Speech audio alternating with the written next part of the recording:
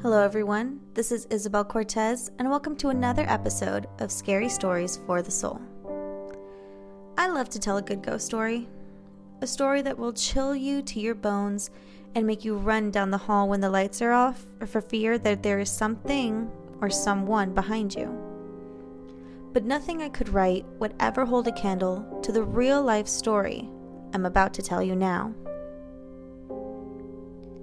Between 1590 and 1610, a small village nestled in the heart of Little Carpathia was the hunting ground for one of the most prolific serial killers in history. But who would have guessed that the elegant and aristocratic Countess Elizabeth Báthory, the same woman who had cared for the sick and fed the hungry while her husband was away fighting the Ottomans, was a bloodthirsty murderess that was responsible for the death of over 100 young women and girls. And yet, it is true. Elizabeth Báthory, along with a crew of fellow murderers and loyal followers, would spend the better part of 20 years ruthlessly kidnapping, torturing, and murdering young women and girls, earning the fitting nickname of the Blood Countess.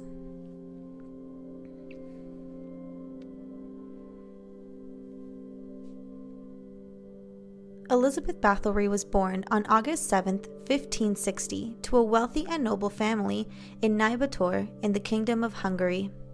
Her father, Baron George VI Báthory, and her mother, Baroness Anna Báthory, were well known in high society and enjoyed many of the splendid things that came along with political power and high breeding.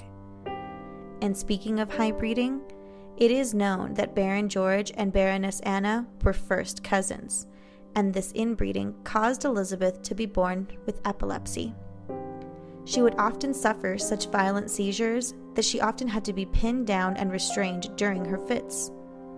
Despite this illness, Elizabeth lived a fulfilling and privileged life, far more privileged than a normal young woman of her social standing.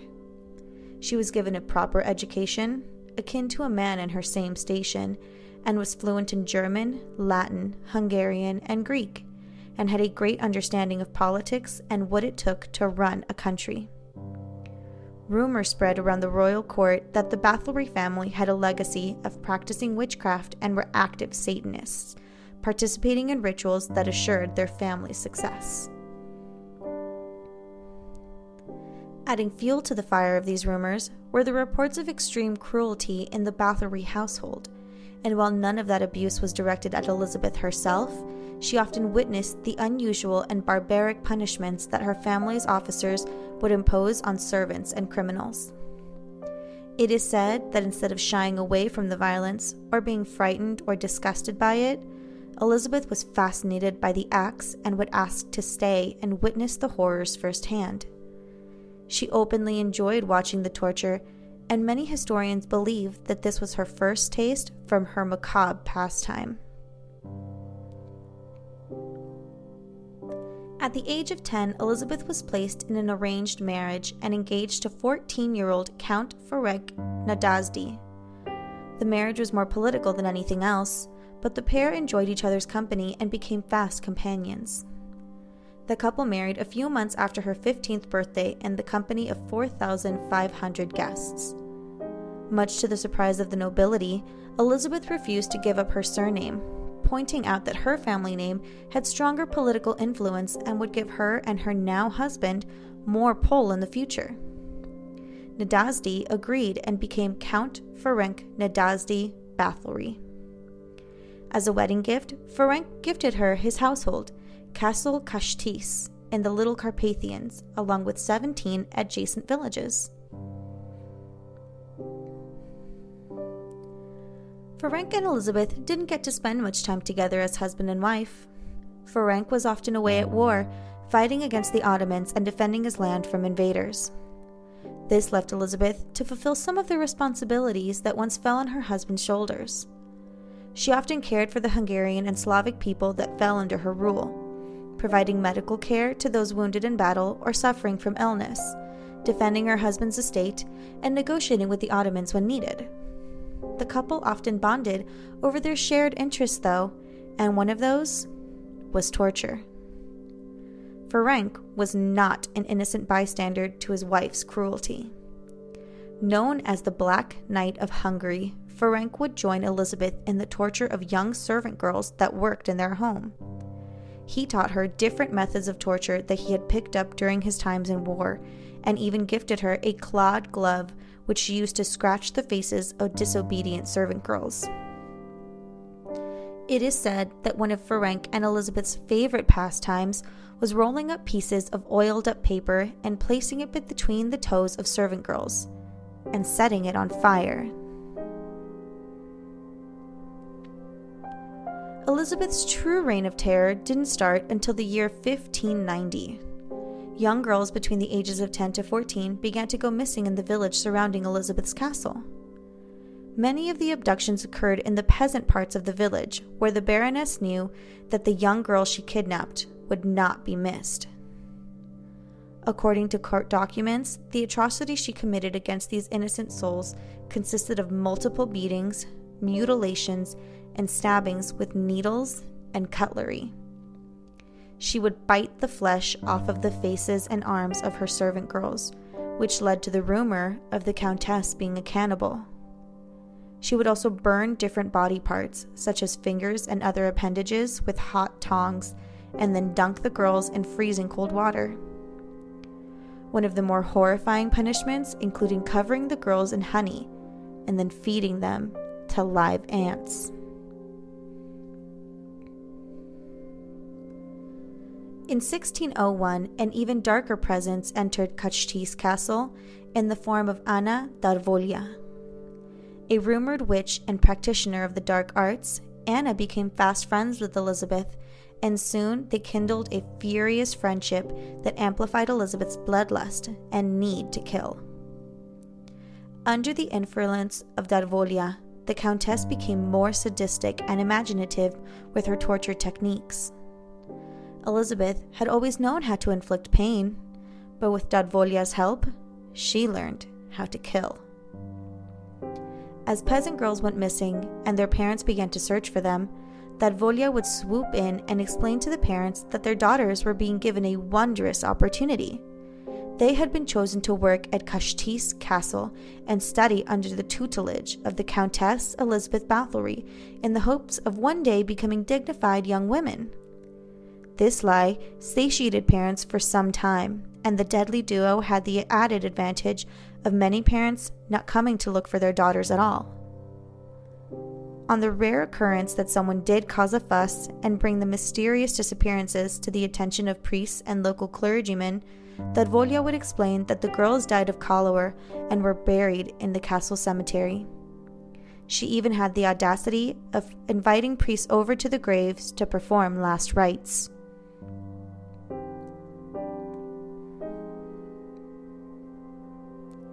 When Elizabeth's husband died in 1604, something inside of her snapped. The Countess had once been so careful and strict in hiding her wrongdoings, and was no longer interested in covering up her crimes. Her abductions became more brazen, often occurring out in the open and in broad daylight. She procured more accomplices: Ilona Jo, her children's previous nurse, Cataline, the washerwoman in charge of the laundry, and a disfigured teen that she took a liking to named Fisco. Elizabeth would start the initial torture, and if she got bored with the festivities, would fling the girls off of the castle walls to be eaten by ravenous wolves.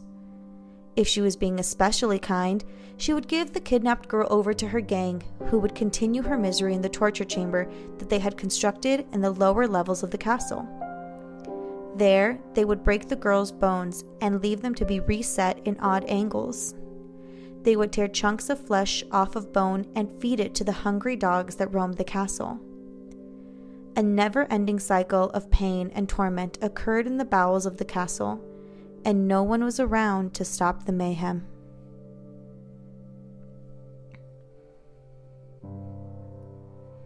By this point in 1609, Elizabeth Báthory's body count was becoming so high that her accomplices were running out of places to hide the dead bodies that littered the castle grounds. They were buried in large graves, some piled so high with bodies that dogs would often dig up the decaying corpses and feast upon them out in the open. It was also during this time that the rumors of the horrors that were occurring in Countess Castle were spreading like wildfire. Even though she was a widow, Elizabeth Báthory still had immense political power all on her own, and that power shielded her from the intense investigations and scrutiny that surrounded her. However, the Countess's good luck was running low, and her brazen tactics were escalating. Elizabeth upgraded from kidnapping and torturing peasant girls to kidnapping and torturing the daughters of lower nobility. With Anna Dalvolia's help, the Countess spread a rumor that she was opening up a finishing school specifically designed for the daughters of lesser gentry. She told the parents that at her finishing school she would take their daughters under her wing and teach them multiple languages, political events, current affairs, and give them the skills they needed to get ahead in high society. Of course, this was all a lie. But what Elizabeth didn't anticipate was the parents of these young girls to actually come looking for them, and that's exactly what happened. One day in 1610, a group of noblemen, accompanied by several police and clergymen, knocked on Elizabeth's door, demanding to see their daughters. When Elizabeth couldn't produce them, she made up the tale that one of the girls in her finishing school had gone mad. In a fit of insanity, she went on a murder spree and killed all her classmates before committing suicide herself. The lie, of course, convinced no one. In a last-ditch effort to hold Elizabeth Báthory accountable for her actions, many of the noblemen appealed directly to King Matthias II to launch a formal investigation into the so-called finishing school. They also wanted to get the truth behind the rumors that had been circulating around Countess Castle for more than 20 years. When the king finally agreed to investigate the Countess and her rumored accomplices, he put György Thurzo in charge. Thurzo just so happened to be Elizabeth Báthory's late husband's best friend, and Ferenc's last request was for Thurzo to take care of Elizabeth. Although investigating Elizabeth would go against his best friend's dying wish, he couldn't say no to the king, and began his tireless work.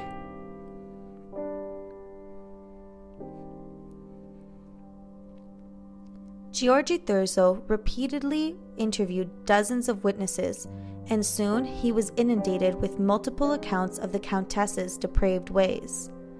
Servants who managed to escape the torture castle spoke of blood-drenched walls, endless screams, bodies strewn across the floor, and witnessing Elizabeth drenched in blood on multiple occasions. Reports like these are where the rumor of her supposedly bathing in the blood of virgins came from, although these were never officially substantiated. It is known, though, that she often drank the blood of her victims.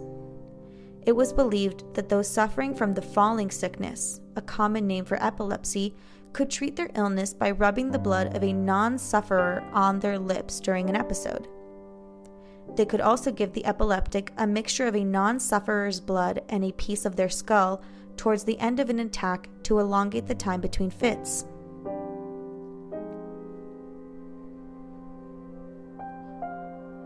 By 1610, in December, Thurzo had collected so many witness accounts of the horrors that Elizabeth Báthory had committed that he had no choice but to arrest her. To save her the embarrassment of an open trial and preserve her noble name, he made the decision to place her under house arrest. But before sentencing her and capturing her, he had to be 100% sure. Thurzo and his men visited Countess Castle one last time. Upon approaching the castle, they were confronted by a woman babbling spells with the intent to harm them. Many of the men were too frightened to enter, and Thurzo and 2 others were left to enter the castle on their own.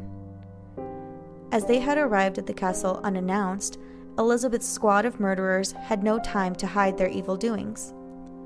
Upon entering the great hall, Thurzo found the body of a mutilated girl near one of the open doorways. Then, they followed the sounds of screaming to the torture chamber below the castle, where they found 2 of the notorious murder team in the act of torturing a young girl no older than 13. Disgusted and horrified, the men ran back upstairs where they found Elizabeth dining, completely unbothered by the blood-curdling screams that had been emanating from down below. Thurzo had no choice but to immediately arrest her. Throughout her arrest, Elizabeth Báthory insisted on her innocence. She repeatedly tried to frame her accomplices and invoked her family name in an attempt to be released. However, after hearing the testimonies of over 306 people, including the confessions of Anna Darvolia, Ilona Jo, Catalin, and Fisco, Elizabeth's guilt could not be denied. After the grounds of Countess Castle were thoroughly searched, over 100 cadavers were found. The total number of her victims supposedly amounts to 650, according to one of Elizabeth's personal journals that was placed into evidence during her arrest. It reportedly held the name of every single girl that Elizabeth Báthory had personally tortured or killed. That journal has never been found. Elizabeth's social standing might have spared her the embarrassment of a public trial, but it certainly didn't do the same for her accomplices. Ilona Jo, Anna Darvolia, and Fisco were all handed death sentences, although in an attempt to get justice for the pain that their victims endured, a judge ordered them to be tortured before they were put to death. Ilona Jo and Anna Darvolia had their fingers torn off by hot iron tongs before they were tossed into a giant bonfire to be burned alive. Due to Fisco's young age, he was spared this torture, although he was still beheaded and his body was burned. Catalin, the washerwoman, was the only accomplice to not be put to death after multiple surviving victims came forward and testified that she would often sneak them food and water and tend to their wounds when no one was around. Many accounts claimed that she had also been beaten by Elizabeth Báthory after she was caught giving aid to the torture victims on multiple occasions. For her soft-heartedness, Catalin was sentenced to life in prison. Elizabeth Báthory would never truly pay for the horrors that she committed in the name of malice and misery. She was sentenced to a life of imprisonment in her own castle, supposedly to spend the rest of her living days in the very same dungeon that she had used to commit all those atrocities. However, due to her political power and the support of multiple men and women in the high courts, she wasn't actually confined to any dungeon. Although she was never allowed to leave Countess Castle ever again, she was reportedly free to roam the castle of her own free will. The only people who ever came to visit her were a local priest and Gheorghe Thurzo, who were hoping to get her to confess to her crimes and repent before her death. Elizabeth never once confessed to a single thing.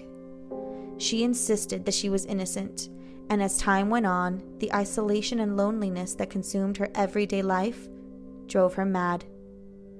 At one point, Elizabeth was caught praying by a local priest, saying, "God, if you exist behind the Holy Scriptures, then you have abandoned me. In war, hundreds are killed and tortured, and they are left to rot there and feed the vultures. And yet, we glorify our warriors. We give them laurel wreaths and honors, but all I get is torment. I cannot be humiliated this way. Give me an illness that will kill me fast. I cannot do it myself, for I must go to heaven. Amen." The priest then realized that Elizabeth still did not repent for a single one of her crimes and did not see any difference between the lives that she had so ruthlessly stolen and the acts of warriors who slay in battle. Her delusional mind had snapped in a way that was irreversible. Gheorghe Thurzo got the intensity of her rancor and madness. Whenever he would visit her, she would hurl insults and obscenities at him while speaking of conspiratorial plots to end her bloodline and take her land.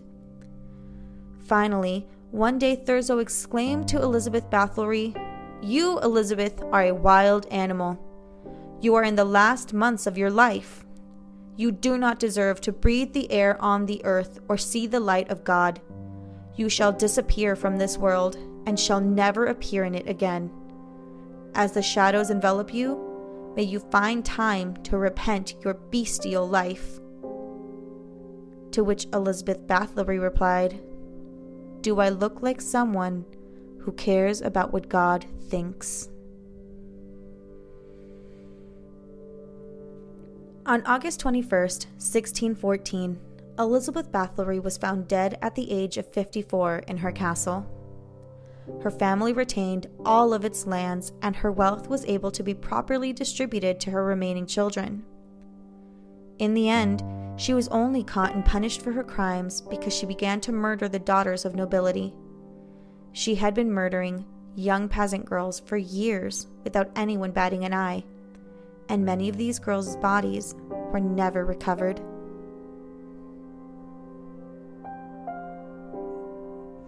Over the years, many have speculated as to the reason behind Elizabeth Báthory's motive for killing. There are those who believe that she was legitimately framed for the murders of these young girls. Because there was no trial, and there were very few eyewitnesses, some sources believe that she was the victim of planted or false evidence in an attempt to take her lands and her wealth. But if this is the case, then why were her children still able to inherit her vast estate and hold successful political titles in the wake of her death? Her children are proof that her privilege afforded her leniency against all the usual punishments that would be given to any other common criminal. I think that the most common explanation is that Elizabeth Báthory was a bloodthirsty and evil serial killer. Many of us want to see the good in people. We want to rationalize away the reasons why someone would cover a young girl in honey and feed her to ants. We want to believe that someone as beautiful and intelligent as Elizabeth Báthory would not use her intelligence and power to murder innocent young girls. We want to believe that she wasn't evil. She wasn't insane. She didn't enjoy watching young women scream and beg for their lives. She was framed. She was set up by men who were intimidated by her standing in the community as a woman of power. But life doesn't always work out that way. The overwhelming evidence and testimony of those young women and girls who were lucky enough to survive the torment and escape with their lives says that Elizabeth Báthory, above all things, was a serial killer of tremendous degree. She enjoyed murdering and torturing the innocent and earned her name as the Blood Countess. For those of you who are interested in visiting Elizabeth Báthory's infamous Kashtis castle, it sits in ruins in Kashtis, Slovakia. Because the castle is surrounded by rare plants, it has been deemed a national nature reserve and sits under government protection. It is interesting, is it not, to think that the castle of the most prolific female serial killer in history is left to ruin, when the castle of Vlad the Impaler, a murderer with a much smaller body count, is still perfectly preserved? Kashtis Castle, much like Dracula's castle, is the site of many horrors, and yet it is only preserved in history because of some plants that just so happen to grow on the grounds.